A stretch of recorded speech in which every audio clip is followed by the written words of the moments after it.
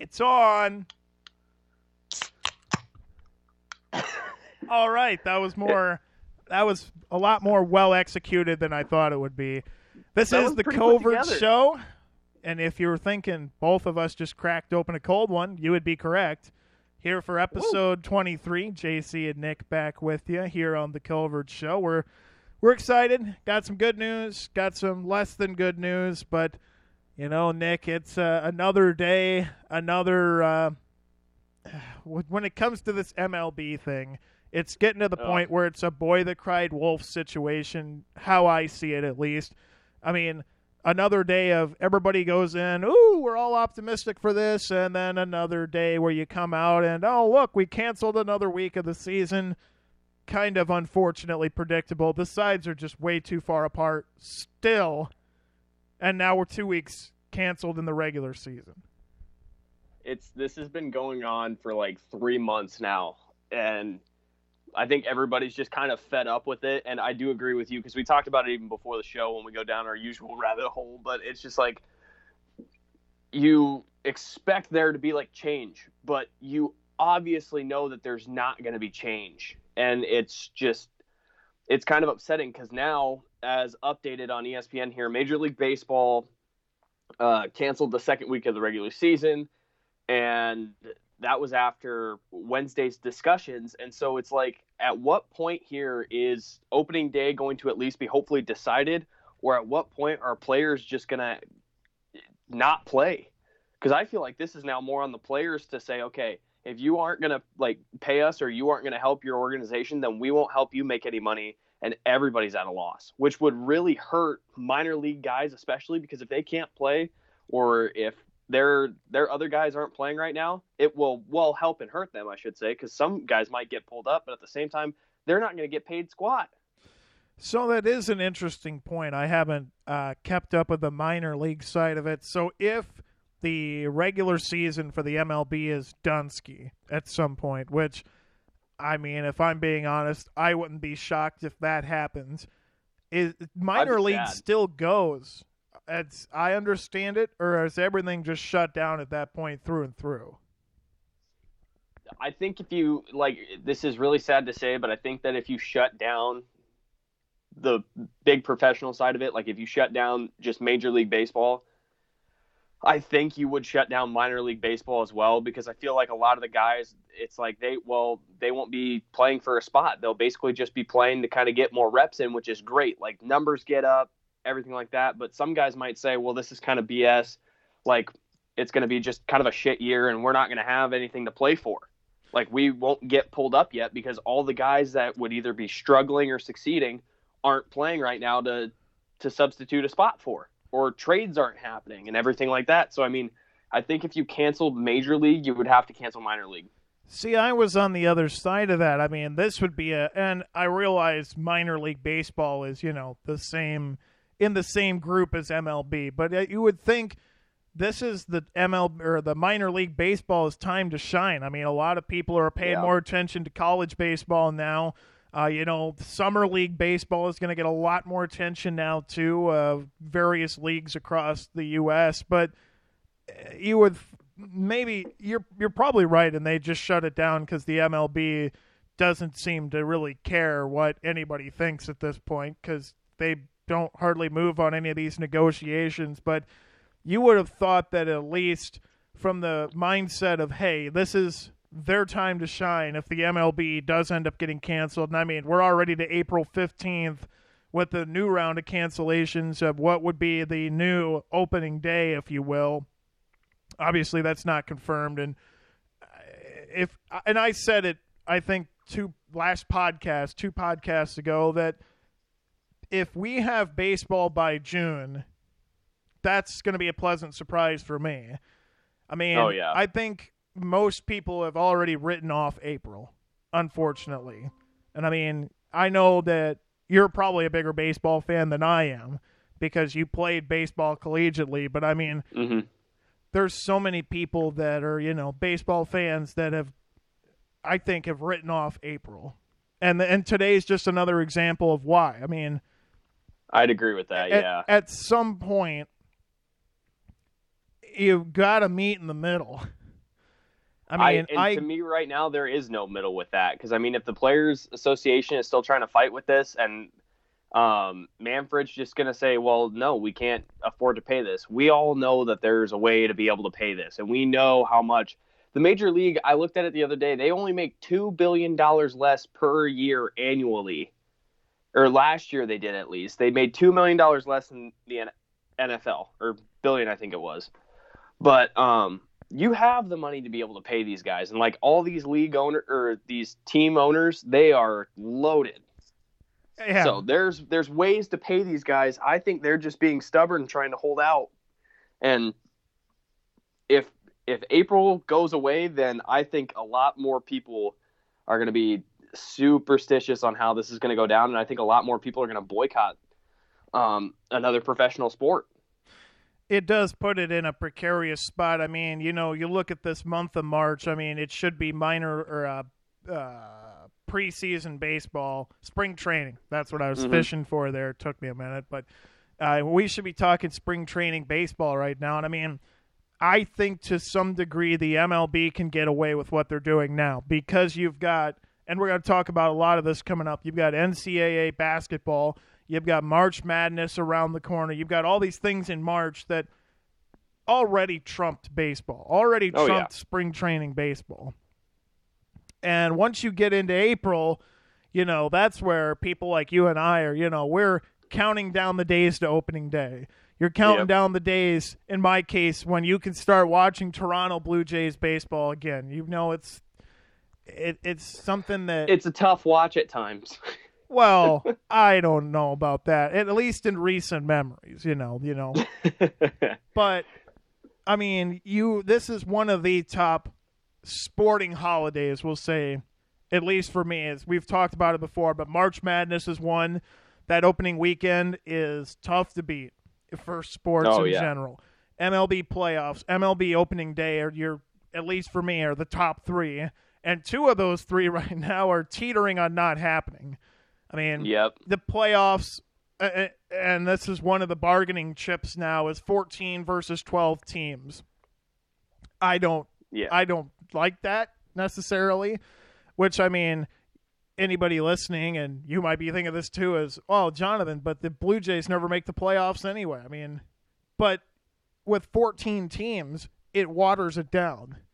So, I mean, I would agree with that. There's so much frustrating about the MLB, but, looking at it right now, Toronto, to review what Toronto has gotten canceled so far, and, I don't feel like going through every team of what they got canceled, so we go through Toronto's because that's my team. They opened up with a 3-game series at Baltimore, March 31st through the 3rd of April, gone. 3-game homestand against the Rays, 4th through the 6th, gone. And then the new set of cancellations, another 7 games.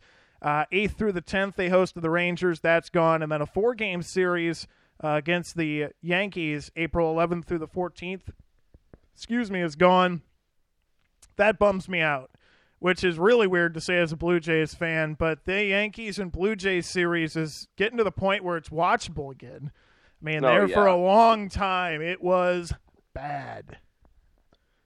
I mean, going to New York, you might as well just say, hey, might as well just ship the Blue Jays the L right now because that's what's going to happen. But with this team, in theory, that would be coming into this year, it should have been a fun series, but now opening series, we can almost clip all these together as we go podcast by podcast of when the opening series is supposed to be. But April 15th through the 17th, hosting the Athletics.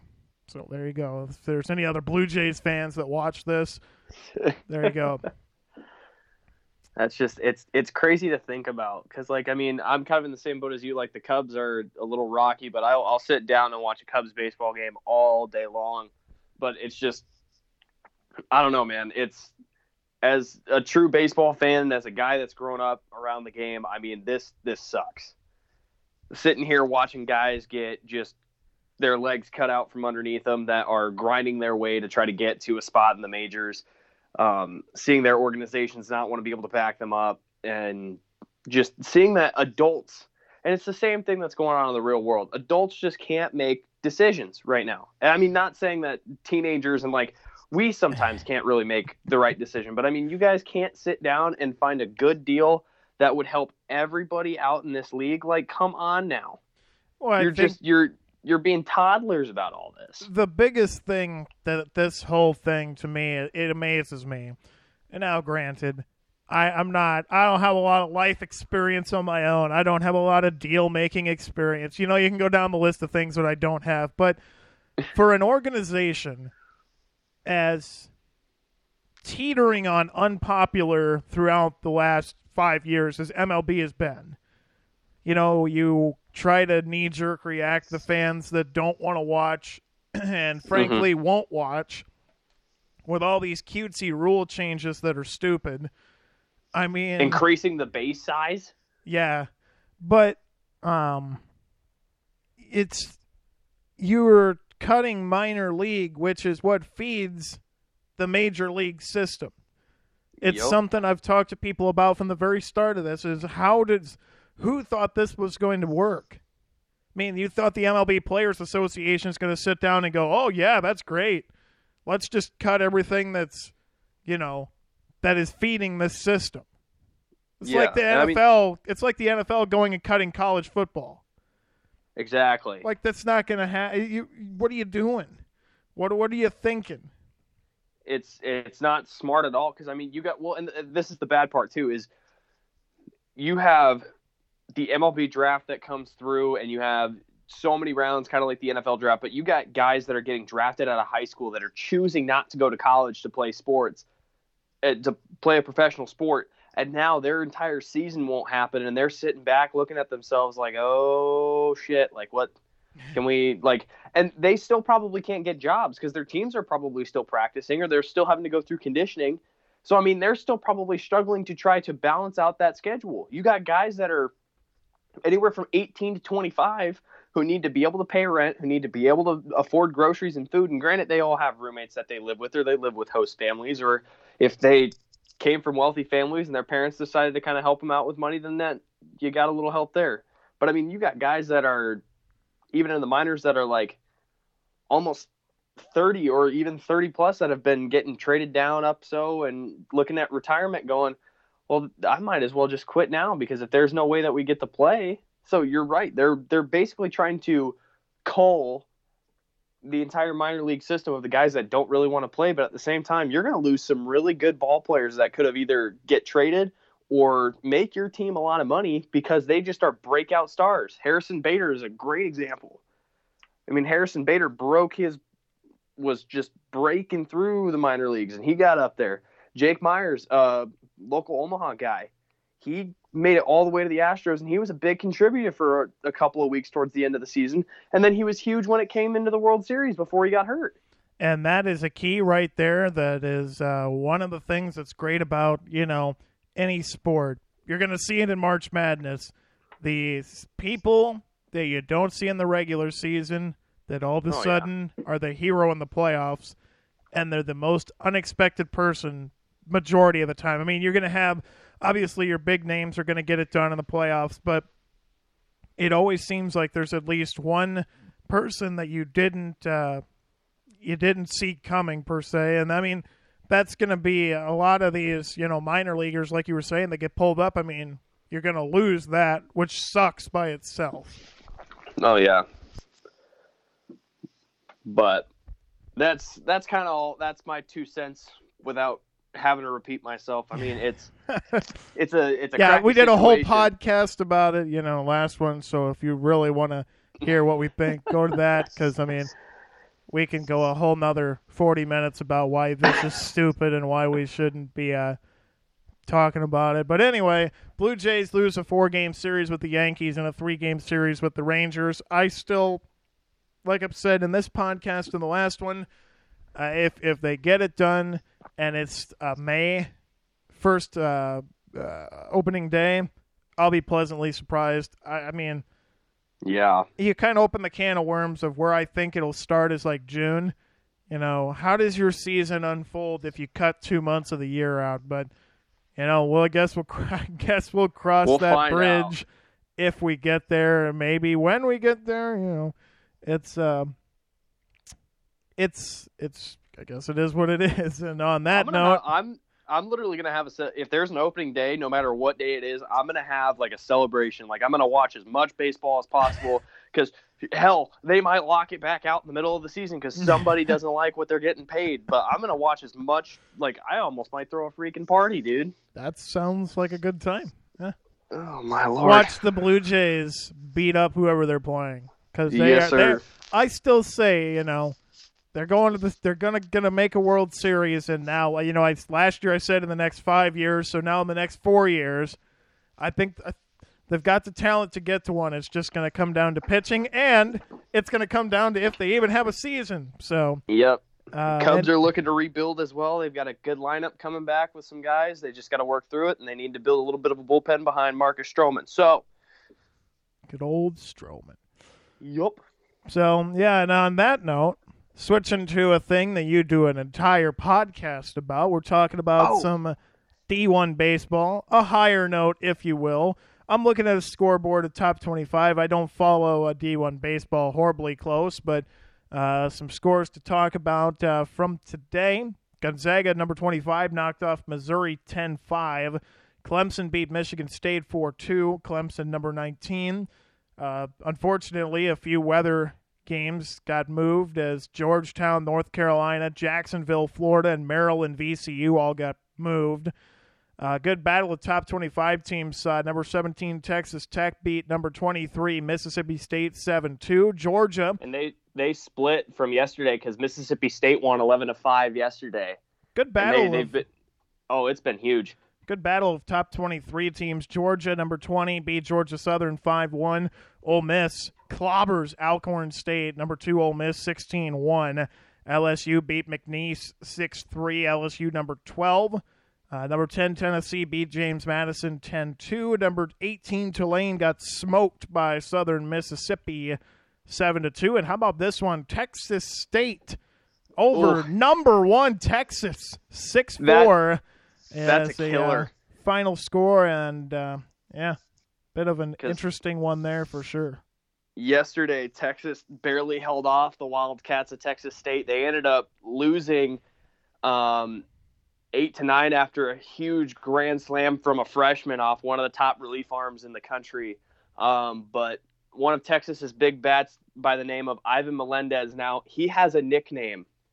It is all on Twitter. Texas baseball started it first, but everybody keeps going. His nickname is the Hispanic Titanic. Wow. Dude, he hits nukes. I mean, he hit a ball at Minute Maid that if the dome wasn't closed, it would have went almost as far as Jorge Soler's ball. Wow. I mean, he destroyed this ball. He's got a bunch of I think he's got almost 8 home runs on the year for Texas so far. But yeah, they hit a struggle bus with this Texas State team, and the Texas State's been kind of a team that they've struggled with a little bit in the past. But I'm sure they'll get back onto it. They had a big week where they had some key wins over some top 25 teams, including both Tennessee and LSU. Clemson continued their win streak. They're now on a 13-game win streak, and they should move up into the top 25 a little bit farther.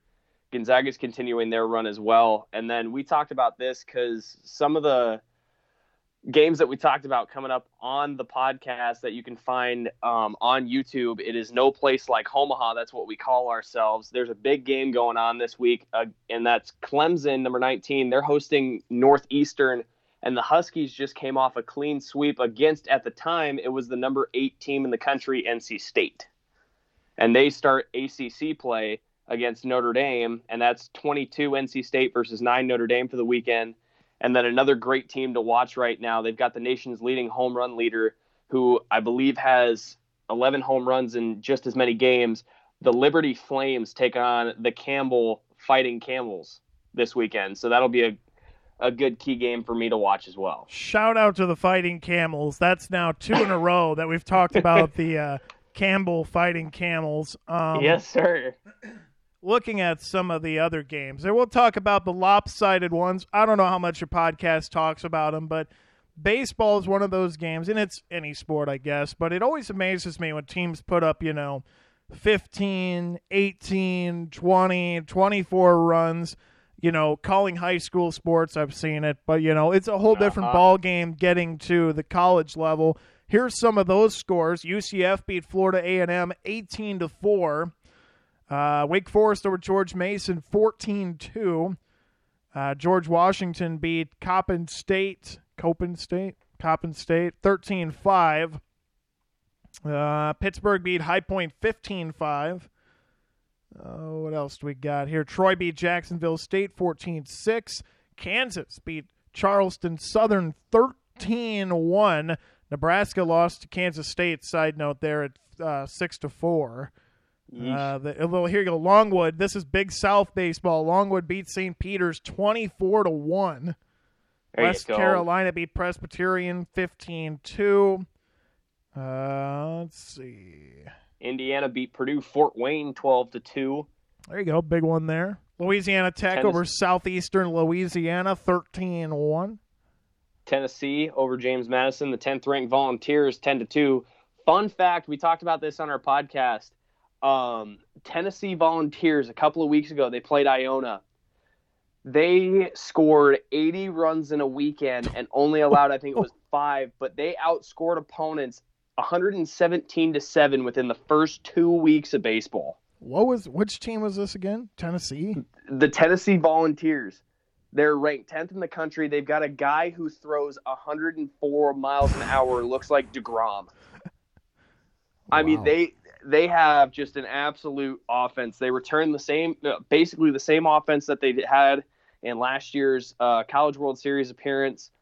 So they're looking to make another big run. They're kind of going to be one of the main dominant teams in the SEC, but they do have to get through Arkansas, Ole Miss, Vandy, LSU, Florida per usual. So, I mean, the SEC getting back to being super, super stacked again. So in that time you were talking about that, I've been able to look at the scores for this game. We'll jump into a little bit of a closer look. So this is a Friday, Saturday, Sunday, one game each day. Friday beating Iona 27-1. That score, 9-inning game. I'm amazed it's a 9-inning game. Mercy rule must not be a thing. Tennessee scores 8 in the second. They score 9 between the fourth and fifth, and then they only score 6 across the final 3 innings, but 12-1 after 2 on that Friday game. 29 Zippo on Saturday. 2-0 after 2. Then they scored 3 in the third, 5 in the fourth, 4 in the fifth, 7 in the sixth, 6 in the seventh, and then 2 in the eighth to win 29-0, and then 12-2 in 7 innings. They score 7 in the first 2 innings, or 11 in the first 3 if you prefer. But boy, what a weekend of baseball right there! I mean, I don't know anything about Iona, but based on what we're seeing, they're probably not very good. Well, so far they're a big goose egg on the season. They're 0-9. They've got 3 losses with 20-plus runs, and they've only scored 1 run in all 3 of those losses. They've got they lost their first 3 games to Old Dominion. 2 of those games, one of them, the second game of the series, was 24-0. Second game was 19-1. They lost to Tennessee. They got creamed. We talked about those scores. Their closest game so far of the year was that first 4-2 game. Otherwise, they've gotten either 8-plus runs scored on them in every single other game. And, I can speak to this of seeing, like I said, various high school teams that get thumped. I mean, we called one. We sure did. I'm not naming names. We're not naming names, but we called one. We've called one. I called several last summer. But, the thing about it is there's a certain point in all these games. And, maybe if you're on the right side of it, I guess maybe it's fun. But I think even to a certain extent, 29-0's fun for like the first 3 innings. When you score like 12 runs in the first 3 innings, you're like, yeah. And then you get to a certain point where it's like, this game's been decided for 3 innings now, and we have to still play 6 innings after it. And for the team that's losing it, I mean, typically your pitching isn't, they're getting down to the nitty-gritty bullpen. So, and yeah, if you do use your bullpen, say in game 1 against Tennessee where you give up 27 runs, I mean, you got nothing the rest of the weekend. So it's a tough situation. I mean, Hopefully Iona their gets ERAs were bad. Well, I can imagine. Hopefully Iona gets it turned around. But yeah, it's a rough one to see. Coming up for Tennessee completely, this weekend is a 3-game series against Rhode Island. Fun fact. Yeah. Doubleheader on Friday and a single game on Sunday. So there you go. If you're into the old college baseball realm, you talked about a couple games there before we went on this spiel about Tennessee, but is there anything on the weekend that's the must-see games of the week or the weekend that you're seeing heading into this coming weekend? There's only a couple of conferences that are big Power 5 conferences that are starting to play. The ACC, like we talked about earlier, North Carolina State, number 22, they got Notre Dame for a 3-game series. That's in Raleigh, North Carolina. So the Wolfpack are trying to look to bounce back on track. They've dropped 4 straight games. Northeastern Clemson. Northeastern gave NC State a massive just headache the entire weekend after getting a full sweep. And they've got Clemson, who's one of the hottest, if not the hottest teams in the country in the Tigers. And that is in Clemson, South Carolina. But the Northeastern Huskies, they had a really good weekend. So I'll be excited to see if they can kind of continue themselves or not. The number 1 team in the country, Texas, it might not be number 1 after this week or after losing to Texas State, but we'll find out. They go to South Carolina, so they're going to be in Columbia. They got the Gamecocks this weekend. Gonzaga playing Long Beach State. That should be a good one. Long Beach State was ranked coming into the beginning of the year. They fell off the map just a little bit after beating Mississippi State and taking it to the returning national champs, but that should be a good game if the Dogs can continue to play as good a baseball as they do basketball. Florida State, Wake Forest, that should always be a good game. Those are 2 regional competitors as well, and Florida State is ranked number 8 in the country. So I think that pretty much wraps out how the rest of the weekend will go for college baseball. A lot of big 3-game series, and if you want to find out more, you got the No Place Like Home podcast on good old YouTube that we can dive more in depth to some of those games. Before we jump sports here, I wanted to list the top 10 for those keeping track at home. Tennessee, number 10. This is D1 Baseball top 25 rankings chart as of March the 7th, so a couple of days back. Texas, Ole Miss, Arkansas, Vanderbilt, Stanford, Oklahoma State, Oregon State, Florida State, Notre Dame, and Tennessee, according to that ranking in the top 10. You talked about some others, but Gonzaga rounding out the top 25. Arizona, number 16, notably in there as well. Liberty, number 14.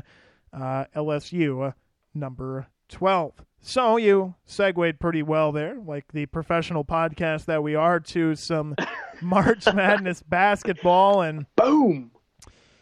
Another night of early tournament games for a lot of teams. As you look at some of the conferences going on. Gonzaga wins another. Speaking of teams that are just crazy good, they win the West Coast tournament, knocking off St. Mary's 82-69. That game from yesterday.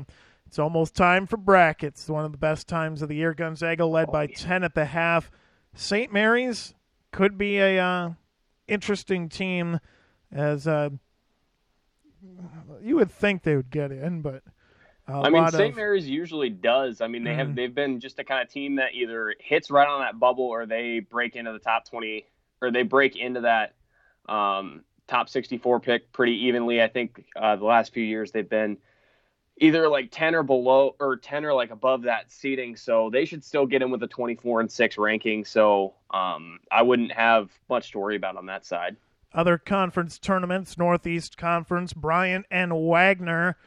Bryant rolls Wagner, but I guess from briefly looking at some Twitter about this game, there was a brawl in the stands that actually put the game on about a 20-minute delay.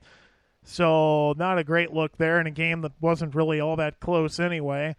Summit League, South Dakota State beat North Dakota State 75-69. And you look at the rest before today is a bunch of tournament games, but Big Sky, Mountain West, ACC, Atlantic 10, SWAC, Pac-12 tournaments all getting underway.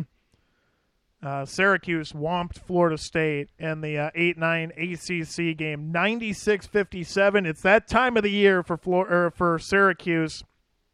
Oh yeah, They make the that Orange are run. fighting. They make that run. They get to that 11 play-in game. They win that game. They win a tournament game or two. It's about that time of the year again. I remember that because I think I was the only one that said, yeah, I think Syracuse, just the way that they were playing that year, I had them at least in the Sweet 16, and man, did they just tear it up in the tournament. But they've always been a team. If they're coming in with like a little bit of a streak in the ACC tournament, coming in losing, they're going to be right back to it.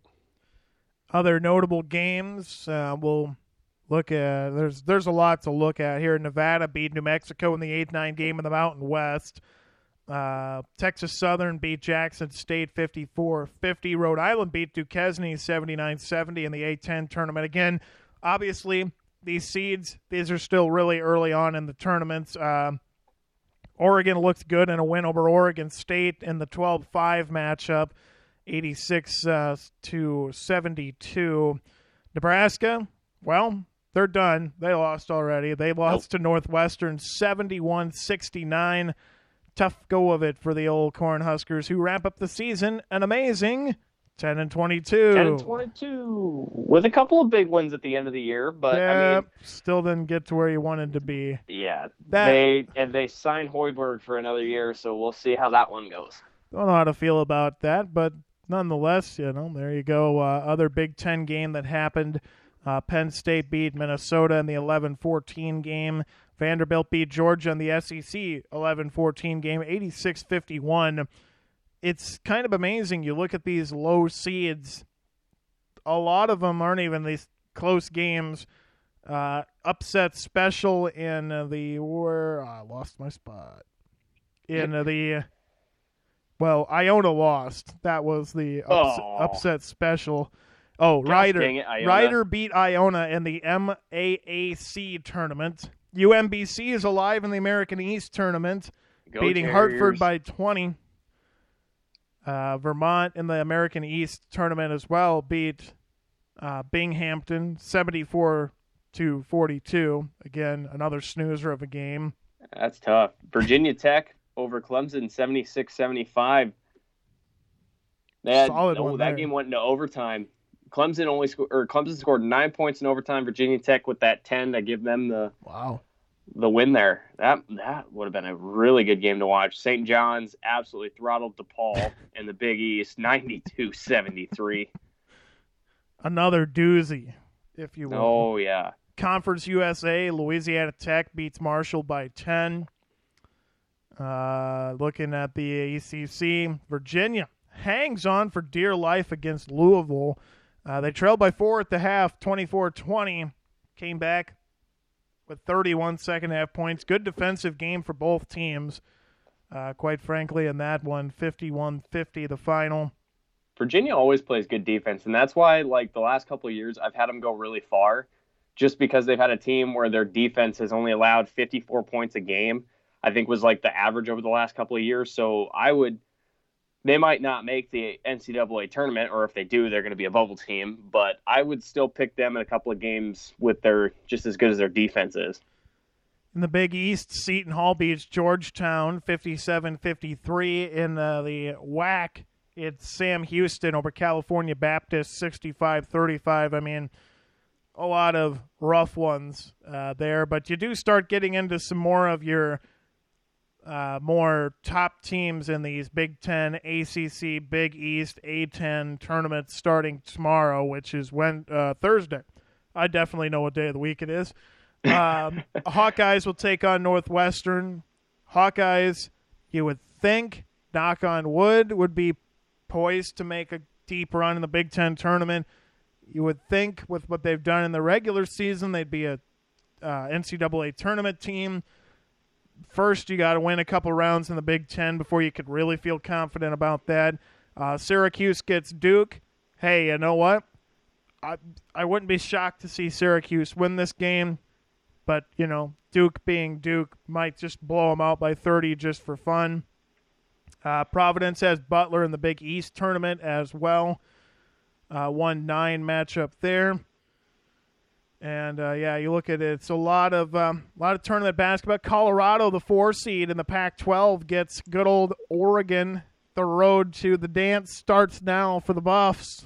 Boom! I always love that road to the dance. As Colorado takes on Oregon, and I mean, Colorado this year got thumped by Oregon once. Yeah, they split with Oregon February 3rd at Colorado. Lost by 15, 66-51.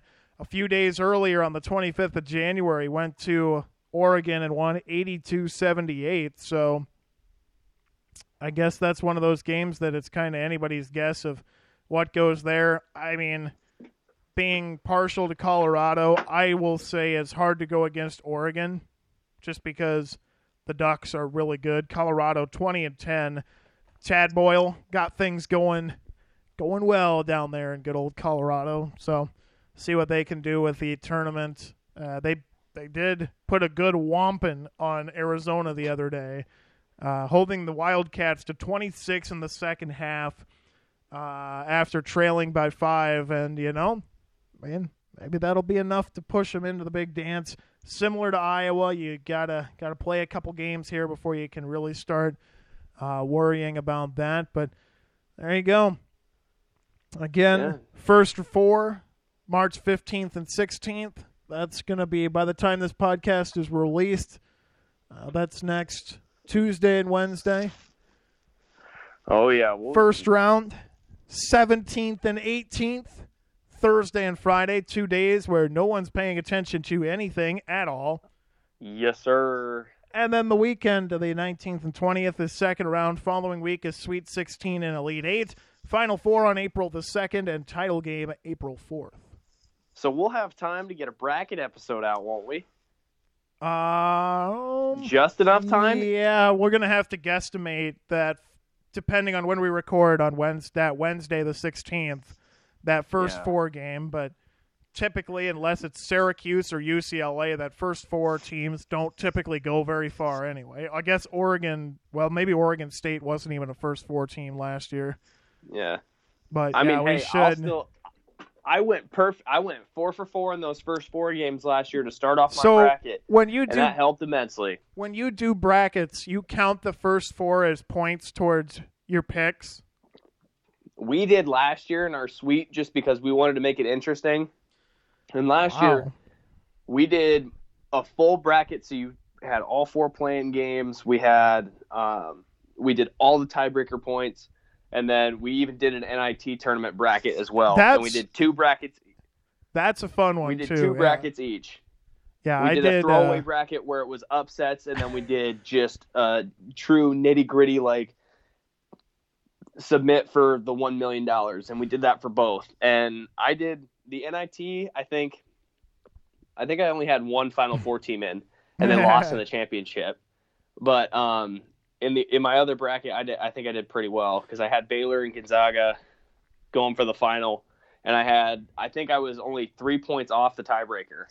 Well, we're gonna have to think about doing a women's March Madness. I know that gets I know that gets overshadowed like crazy this time of the year, but there are some really, really good women's basketball teams too. I did an NAIA bracket when I was still in college.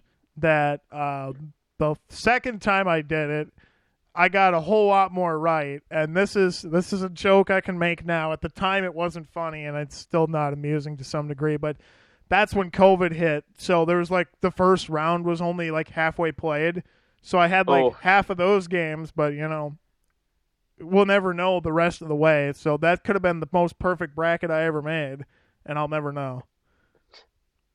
Yeah, we would have to do those women's games are fun, though, because, especially they've had a lot those of upsets first in the last round games in the women's tournament are hilarious because there's so many that are so bad in the first round, though. And then it starts weeding it out, and then it gets better and better and better. Yeah, well, by the time you get to the, Sweet 16 or Elite 8, they're good. But the first 2 rounds typically are just, the teams get mangled. But yeah, Hawkeye women won the Big Ten tourney. They're going to be there. I mean, that's a good team there. nation's leading scorer. Somehow it's a question of whether she's the player of the season. I'm not wording that quite right, I don't think, but I don't know. the player of the year. I don't really know. I mean, somehow it's a discussion of whether she's the player of the year or not. I mean, when you can throw the basketball from the parking lot and make it at the clip she's making these threes in, I mean, and when you're scoring nuts. 35 points a game or whatever it is now, I mean, how is this even a question? She's beating LeBron. Like, she's on a list entitled with LeBron as well. So I mean, Iowa found a good guard there, and I mean, we talked, or you said it too, and like I just want to kind of reiterate back to this. I think it's really funny, and it's just a complete difference on how men's March Madness is just such a nail biter through and through, but women's March Madness, it's like almost the first round is expected to go as planned, and then once you start getting into the big top 25 teams and you start getting into the main killers on the league, then it just goes absolutely insane. But it's like that first, like you said, that first round is just You almost have to wait till, like I said, Sweet 16 to Elite 8 to get. I mean, there's some middle of the road teams by the round of 32 that like your 4 or 5 or your whatever upset gets to play next round. But like you said, the men's tournament, you were just so wide open top to bottom. And I mean, it got even more open once UMBC beat Virginia. I mean, everybody, I think, had a sneaking suspicion at some point a 16 was going to rear up and get a 1. Like, it's only natural what was it, 150? Was it 150 games where that hadn't happened yet or something like that? Yeah, I think it was, I want to say 154, somewhere in there where it was, it's not, I mean, naturally, when you play in these teams that come out of, like, the big, whatever the conference UMBC is in, we just talked about it, but those lower conferences, I mean, it's natural that that's not going to happen all the time.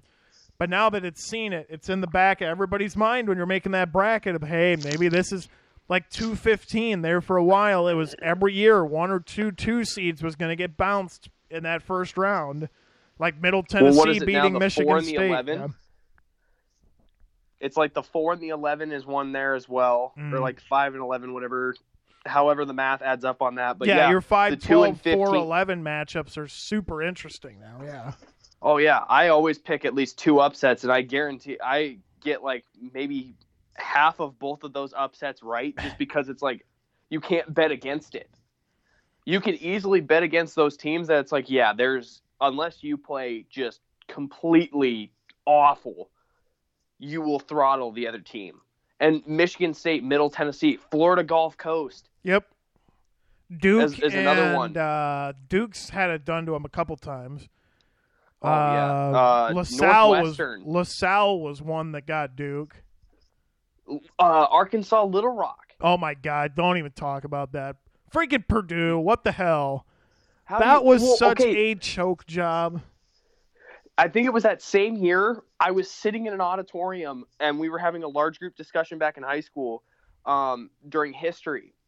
And everybody is watching either the Arkansas Little Rock game or they're watching the UAB or Iowa State game. Oh, my God. And I had Iowa State in my Final Four that year. Oof. All of a sudden, it was bad. Because everybody that I talked to was like, oh, yeah, Iowa State should be in the Final Four, no problem. Like, Niang's going to carry him all the way there. He's going to backpack him all the way through Western frickin' Europe. You would have thought, yeah. Here comes UAB. The Dragons just go, we're going to just light you on fire and piss you off so bad. And then here it goes. And that, my friends, is why making brackets is so much fun. They're 2 teams that any other day of the year you don't give a shit how they do. But for this one particular time period, you make a bracket and when I say no one's paying attention, it's like those 2 days of the year should just be blocked off and say, you know what? Here you go. It's a new holiday. Just say. Yep. Well, and then the other one of this is you get I lost my thought where I was going there. Yeah, I lost my thought. So you can roll with whatever you were going to say. Well, I was going to say, we talked about it. Syracuse, they were an 11 seed that year where they went to the Sweet 16 just and it wasn't even out of nowhere. Syracuse is a totally different team come March, and a lot of teams are. They are the St. Louis Cardinals of March Madness. Oh, my goodness. They just turned it on and ran with it. Well, Davidson is another team. When Steph Curry was on the Wildcats, I had never heard of Davidson, and I filled out my bracket, and my mom was like, why are you picking Davidson? They're so low. And I was like, I don't know. It's just a team that I wouldn't expect. And sure enough, I was sitting there watching games on weekends, and Davidson and Curry were going nuts. It's like those small teams that you expect on an upset, the one games that you pick where it's like this game might be an upset. You look through the stats or you just take a wild guess because it's the number of the teams, and it happens. It's the most exciting and just, it's so satisfying. And speaking of numbers, it's that time of the podcast where we talk about good old Rays Energy. Use the code word Covert20 for 15% off. That's two great transitions. So, yeah, there you go. March Madness basketball. It's coming up. We're doing brackets. We're going to talk about it in is that next week's show already? That is next week's show already. So it's right around the corner. We'll have plenty of, brackets are going to be made. Bets are going to be made across this great nation. Oh, yeah. Just remember, folks, do not chase your bet. Oh, no. You hear all the commercials about it. Betting sports is a lot of fun. Frustrating at times, but a lot of fun. So just keep that in mind. That's our nice little PSA here on the Covert Show. And, with that, we're going to change gears completely with our next conversation. We talked about it towards the end of the podcast last time, but we talked some Pokemon. The new Pokemon starters came out. So that we couldn't pronounce them to save our asses at all last week. Nope. And, we were reading through some here pre-show while we were, settling on what order we were going to do things here. And, there's a bunch that I still can't pronounce. But so we've set up 2 teams of 6. Now, granted, mine, I think, and I feel like this is probably anybody's, but, they are going to float. They're going to change. But this is, as of right now, as I sit here talking to Nick at 11:41 p.m. Central Time on the 9th of March. Wanted to say April there, but it's March. So we got 2 sets of teams here. We got a 6 Pokemon team of non-starters, and then we're doing a starters only. And at least for me, I did the final evolution of all these because I just thought it'd be easier. So I think we should go did as well. Pokemon by Pokemon. So you are going to say one, I'm going to say one, go through here, and then we'll see who's got the better team. I'll let you decide whether you want to start starters only or non-starters only. And for the non-starters, we have been 2 legendaries was what we went with. Yeah, I'll go starters, and I'm going to name just to kind of help out the people there. I'm going to give the types as well to help out the crowd and help out my picks. So I'm going to start out with my first starter, or not starter, but for the dream team, I've got Dragonite, who is dragon and flying. And I have the multi movies have been made about it. The legendary Pokemon of Mewtwo, Psychic, Unstoppable Beast. There you go. All right. So, hey, you can't go wrong with that pick ever in the history of Pokemon. But, all right. So, my next one, it comes, I got to find it. It comes from the good old, I think this was Gen 3. But I've got Metagross, the Steel and Psychic type. So mine, and we kind of talked about this beforehand, but mine goes from really good to head scratching, probably for most. But I picked Pokemon that I personally like. And with the second selection, and this Pokemon will die and be revived so much in any battle ever. If you're going against the Elite Four, this thing will get croaked probably multiple times, I would say. But we're going with a flying grass insect type. Bug type. There we go. No, close. Beedrill. Oh, okay. That's unexpected. I was going to say, I thought Butterfree would be, but no, Beedrill's a solid pick. It will get wiped with the ground with pretty much anything anybody's top six has, but it's one of those like Mewtwo, Beedrill. This is the team of like it's a mix of like what I would want in my starting six and like Pokemon that I think are cool. So there you go. Yeah. All right, my second one also, it comes from that Gen 3 once again. This is probably my only grass type that's on here, but I got to go with a starter Pokemon from Gen 3, and that's Sceptile. I had one back when Emerald was it was like Emerald, Sapphire, and Ruby. I think it was. But I had Sceptile, and he was a killer. Just stealthy, grass, love him. So it's interesting you put a starter in your starting six because I did too. But I'm not going to get to that one right now. Number 3 for me is good old the fire type Arcanine. Can't go wrong with it. Ooh. The solid attack, the underrated attack is Bite. Man, it's one it learns early. It's when you get all those, when you're starting out the game, not so much card game wise, but when you're starting out the game and all these Pokemon, when they're really, really, the name of the pre-evolution's escaping my mind here. Growlithe. Growlithe, there you go.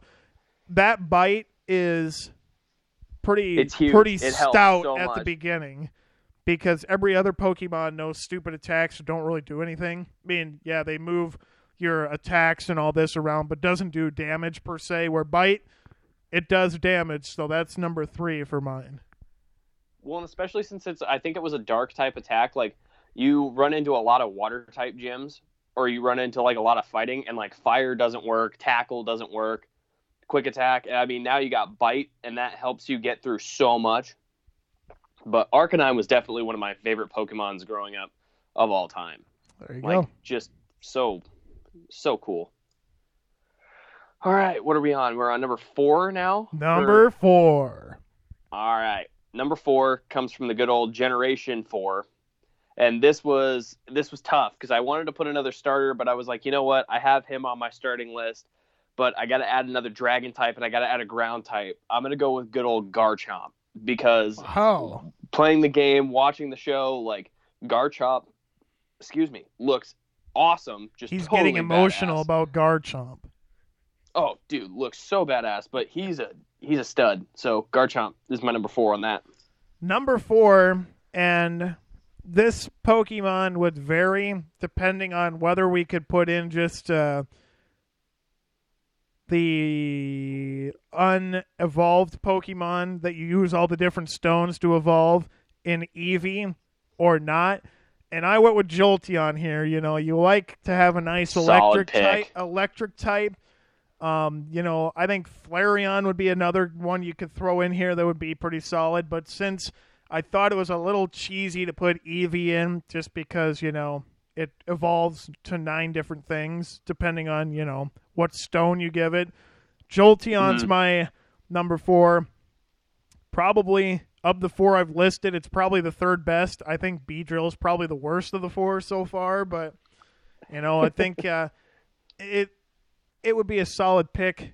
You can kind of fluctuate with, depending on what your other 5 are, which evolution, if you will, you pick. There you go. Jolteon would be number 4 for this guy.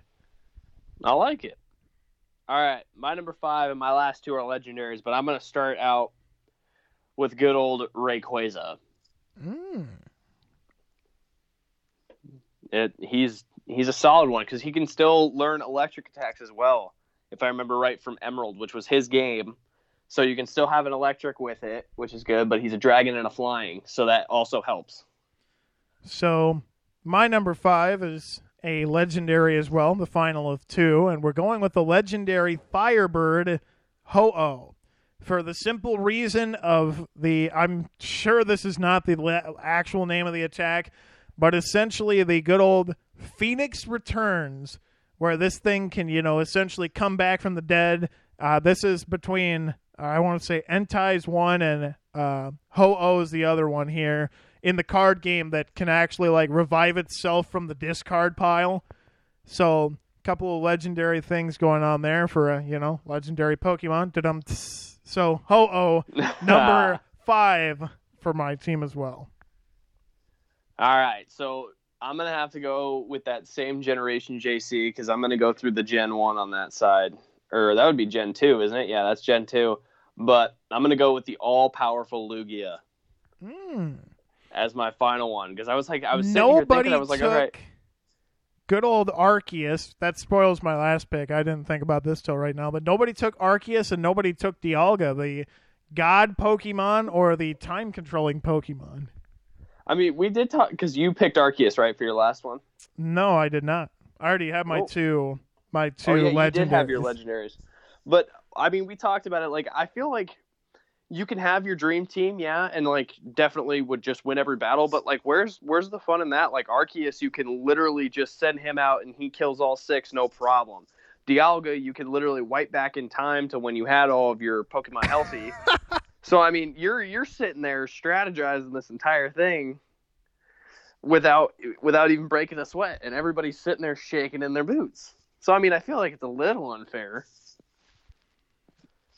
But, so, yeah, there you go. That's but Lugia for number 6. Pretty solid selection there for you. Yes, sir. And finally, for number 6, you may have noticed I haven't had a water type yet, and because I can't, I'm very unoriginal apparently, but the number 6 team, or number 6 Pokemon for my team, going to Blastoise. I mean, there's a lot of stout water attacks there. This team, as mine breaks down, 2 fire, a grass, bug type, which isn't very good, electric, water, and then psychic is how my team breaks down. I mean, you got to have at least one water type on your team, I would say. Oh, yeah, you have to. I mean, you got to learn Surf. So, boom. There you go. There you go.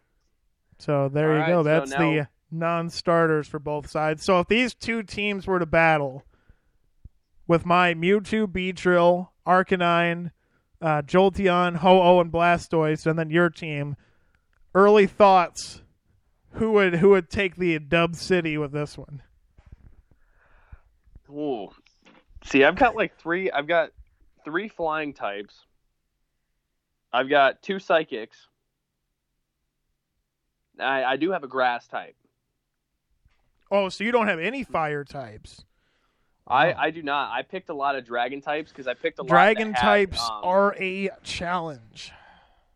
I picked a lot of guys who had because the reason I picked Metagross was Hyper Beam was a big thing of his, or there was another beam attack that Metagross always just killed people with.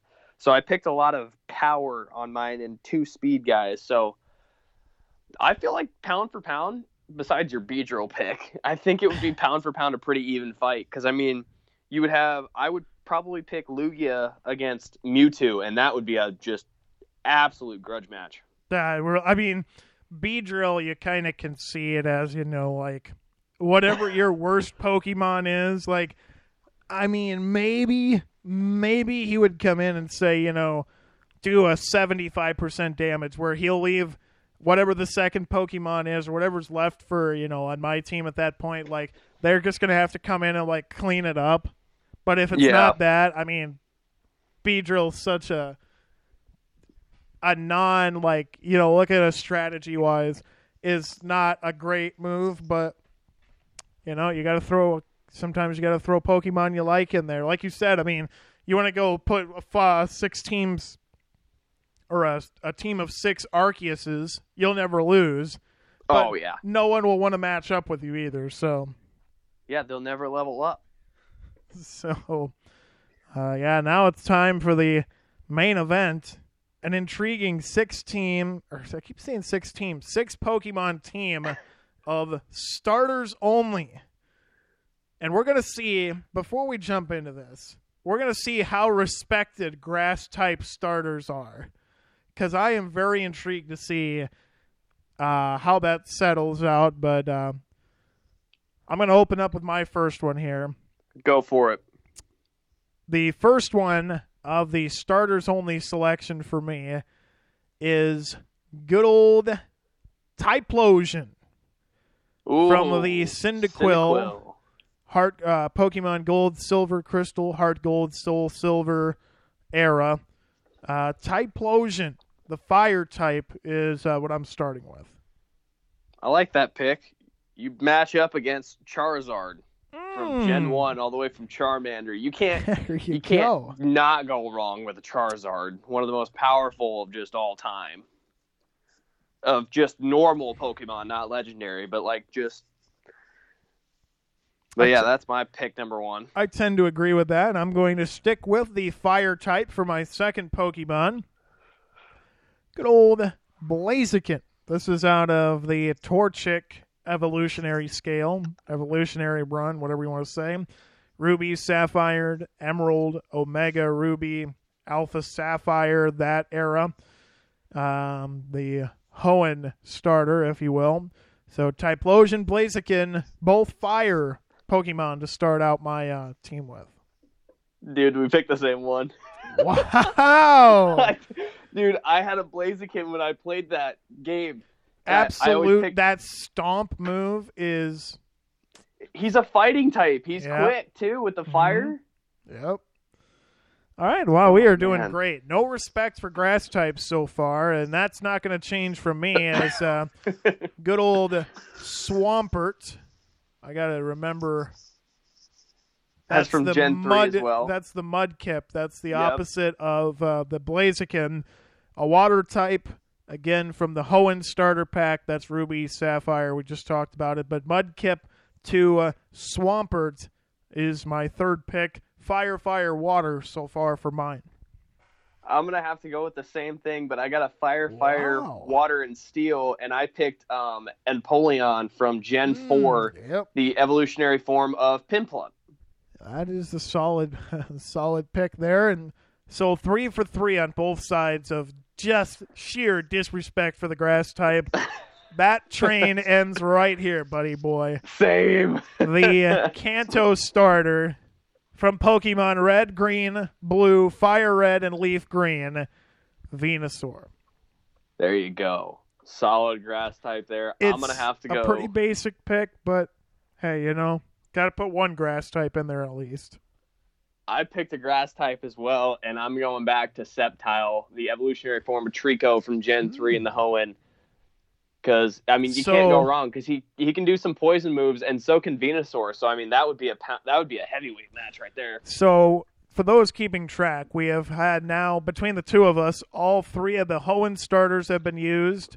Only 1 of the Johto starters, and all 3 of the Kanto starters, and we haven't wandered outside of Sinnoh. There's been 1 from the Sinnoh region, but we haven't gone to further than that yet. My 5th pick, you said it earlier. I was waiting to backload the team a little bit here to see if we can get a tactical advantage. The 5th selection from the Kanto region, Kanto starter. Gotta go with good old Charizard. You said it earlier. If you're having 6 Pokemon, there's obviously going to be room for Charizard in the 6. Mine just happens to be at number 5 instead of number 1 or 2, wherever yours was at. I'm going to have to... You're going to get a little bit of I would say a challenge if we were matching up head-for-head, because I'm going to go with a Generation 5 starter, and that is Samurott, the evolutionary form of good old Oshawott. Ooh, big, powerful water type. That would be a intriguing matchup, for sure. Oh, yeah. So there you go. There's like the first noticeable tactical advantage. Although, who's to say that my first 4 would already be done and they'd be going head to head? I mean, well, we had a Blaziken match, so I mean that would just be a whoever gets a stomp in at the end, and you're done. Add a couple of flame kicks and a fire blast there. Oh man, fire blast. So in the final selection of the 6 Pokemon team here for starters only. Got boring towards the end, sticking in the Kanto region and going with good old water-type Pokemon, Blastoise. We're gonna have a little bit of a misconception again, and we're gonna get a little bit more respect from a type that doesn't get used, but I used it a Wow. lot because I love the little form in Chikorita, but I'm going with Chikorita. Meganium. Oof. I don't know about that pick. Oh, come on, dude. So, for full disclosure, for those of you listening and wondering, Pikachu, Eevee, all the, Marill was a starter, Ralts for Rival Wally, all these other ones. We just went with the main three.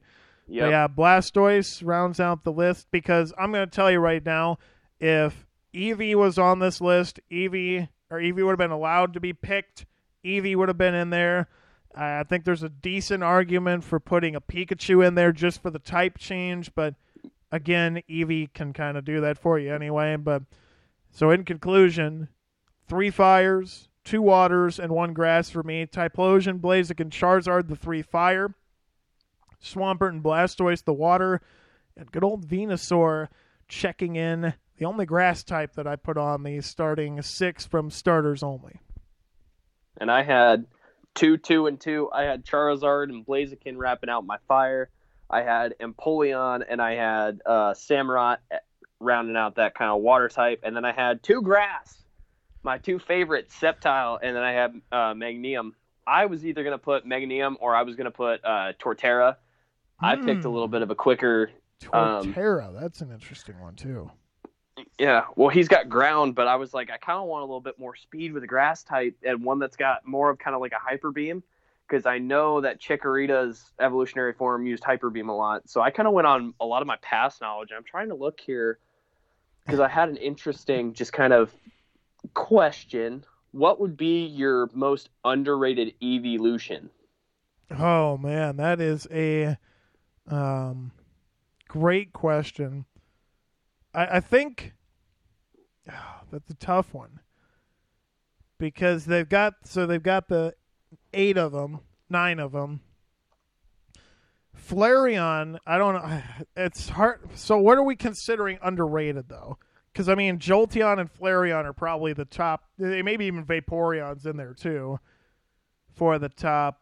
So Glaceon maybe being a solid ice type. Trying to think like of the attacks. I mean, maybe even Espeon would be decent too. I mean, I'm out on Leafeon. In case you haven't gathered from this podcast that grass types, not the power move for this guy. They can be helpful in one of the first 2 gyms. Otherwise, you get kind of rocked. But it's always good to have one in there. I don't think I ever went anywhere without one. You're kind of better doubling up with either fire or water, to be quite honest. Oh, yeah. I mean, I have Beedrill in my starting 6 of, the air quote dream team. But that's more just for entertainment value than actually, thinking that Pokemon's going to carry you to the title, because it's not. But I was going to say, if there was one Eevee evolution that I would maybe throw in there that wouldn't be from the first 3, I would probably go with an Umbreon. Just because it's a dark Pokemon, and dark Pokemon to me are very underrated because they can't get hurt by a lot unless it's a Ghost or a Psychic. But who's carrying around a Ghost or a Psychic all the time? And now you got a dark Pokemon that can get in there. It also knows Bite. That's a solid one there. Seeing what I could find out about Espeon here. Psychic type. It's psychic. Gender ratio, according to Bulbapedia, fun fact, 87.5% of them are males. So dang. I guess that's the thing. I don't know how anybody would possibly know that, but yeah, I think that's the one that you could. Again, I just don't know if it's underrated or not. But yeah, I would have to go with Espeon or either Glaceon. Because ice types, I mean, a lot of people don't use ice types typically. So yeah, I'd agree with that. But I mean, first choice is Jolteon or Flareon. Oh, 100%. But that's my early generation bias too. Yep, that it's shows the generation through. So there's, just for the fans that are kind of listening that want to actually care about the evolutions here. So the EV evolutions go like this. You get Vaporeon with a Water Stone, Jolteon with the Thunder, Flareon with the Fire Stone. Then you can get High Friendship in the daytime. You get an Espeon. You get High Friendship at nighttime. And I think you could do it with a Dark Stone as well to get Umbreon. And then with a near a Mossy Rock, or I think with a Grass Stone, you could even do it too. Leafeon, and then Ice or Rocks, you get Glaceon. And then there's one more evolution that came through, and that was Sylveon. Fun fact about the fairy-type Pokemon, if you look at it, you don't think this necessarily, but that's also, so the evolutions must have a gender ratio of 87.5% male to 12.5% female, because Sylveon is in that same category. I didn't even know that the fairy-type was an actual thing. Oh, yeah, and the new ones, it definitely is. Well, because Togekiss is on this list, because I just clicked on it, and I'm on Pokemon MB like you are, and Togekiss always was a flying type for me. It was never a fairy. Well, I think that changed when it got to the newer... my goodness. Yeah, it's pretty exciting. Times have changed, my friend. Xerneas, the Pokemon X and Pokemon... Or I think it was Pokemon X or Pokemon Y, something like that. But Xerneas, the legendary, that's a fairy type. I'm trying to think if there's anyone's other that I know... Quick look at Sylveon. Weak to poison and steel, immune to dragon, which is interesting, and resistant to fighting, bug, and dark. I think a lot of Pokemon are probably resistant to bug, but anyway. Yeah. Whoa. Hold on here. It can do bite, copycat, takedown, disarming voice. I thought for sure there'd be a charm of some kind on here. But yeah. It's disarming. Nope. Oh, here you go. Draining Kiss. There you go. Oh, my Lord. Okay, so this has to be one of my favorite Pokemon of all time, and I don't know why, but throw it back to Gen 1. You get Vulpix. You get the evolution of Ninetales. I absolutely love Ninetales. It is just, it looks so freaking cool. But they have, it's called the... And again, this shows how much just out of Pokemon I am. But there's an Allion Vulpix, so it's a white Vulpix, and it evolves into a white Ninetales, which is an Ice and a Fairy type Pokemon. What the hell?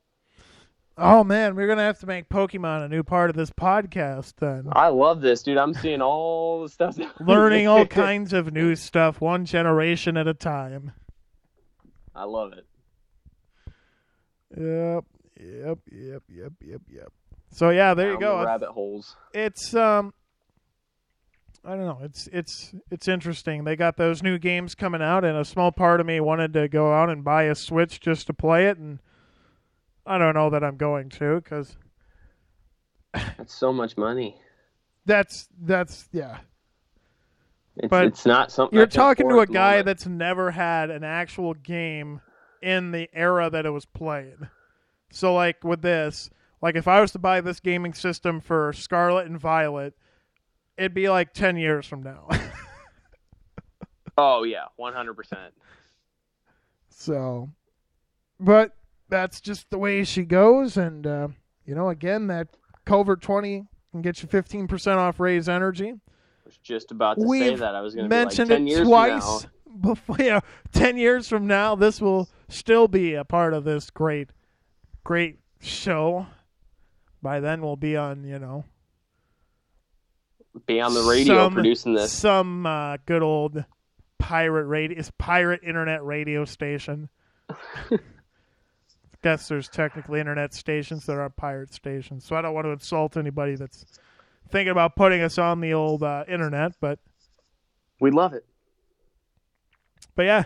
There you go. No one picked the new starting three of Fuecoco, Quaxley, and Sprigatito.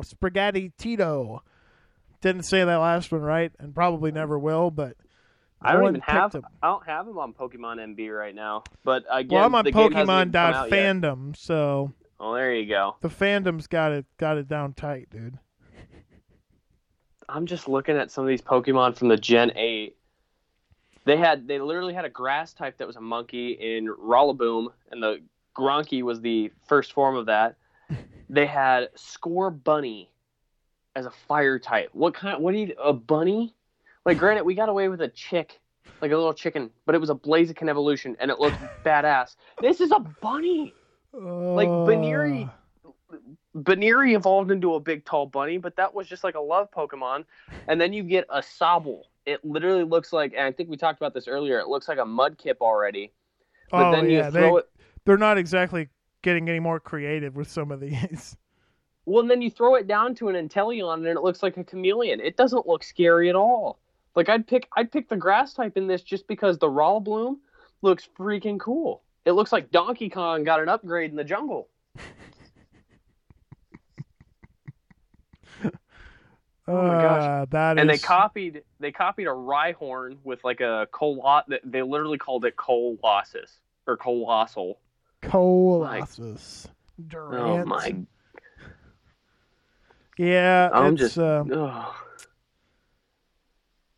one of those things. Yeah, it's interesting. I mean, I think or this might just become a new segment. We got to figure out how to work it into every podcast we're talking about. Good old.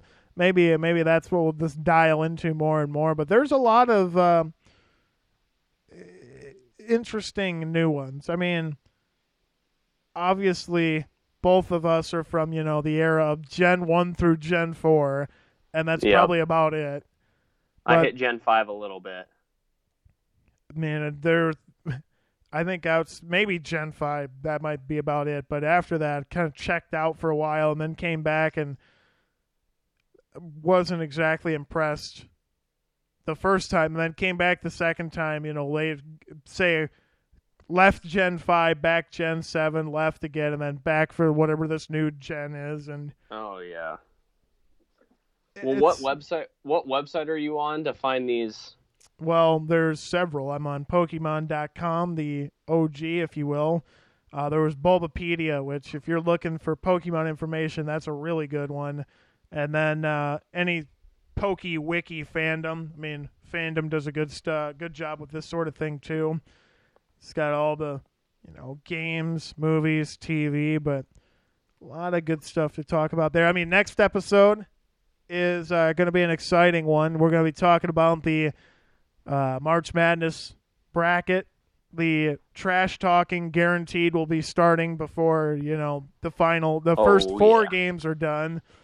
We'll also be chatting with the podcast maker of.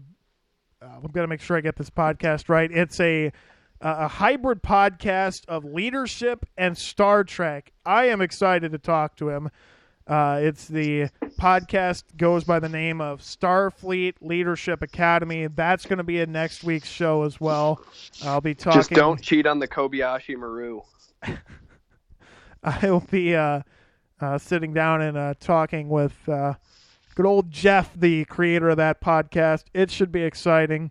It'll be an interesting conversation. We're getting a couple more guests down the line as well, but trying to switch things up a little bit from what we have been doing. So there you go. Maybe even get a hold of good old Damien. I know how much you and him really seemed to hit it off so great last time you guys were talking.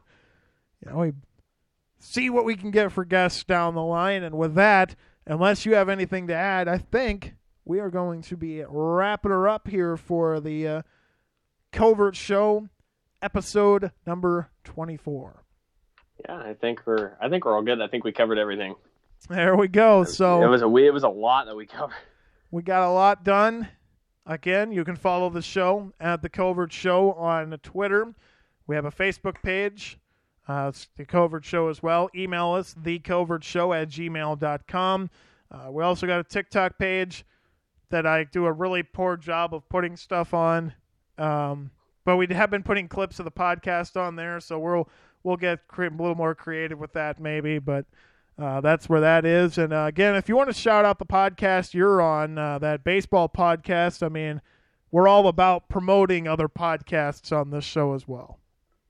For sure. You can find me and two of my other friends. I said three in the other intro or the other night as well, but you can find me, JD, and Mikey at No Place Like Omaha. That is on YouTube specifically. And then you can follow us on Twitter at Omaha Pod, and then same name for TikTok at Omaha Pod as well. We just posted a couple of clips from our new shows. So we're going through that. We record Sunday and Monday nights, and then we put new episodes out Wednesday mornings, anywhere between 9 and noon, whenever I can get them edited. So yeah, we're ramping up production. The season's rolling through, and hey, we might be your new home for baseball if the MLB decides to keep closing us out. So there you go. Omaha Pod at TikTok and Twitter. No place like Omaha.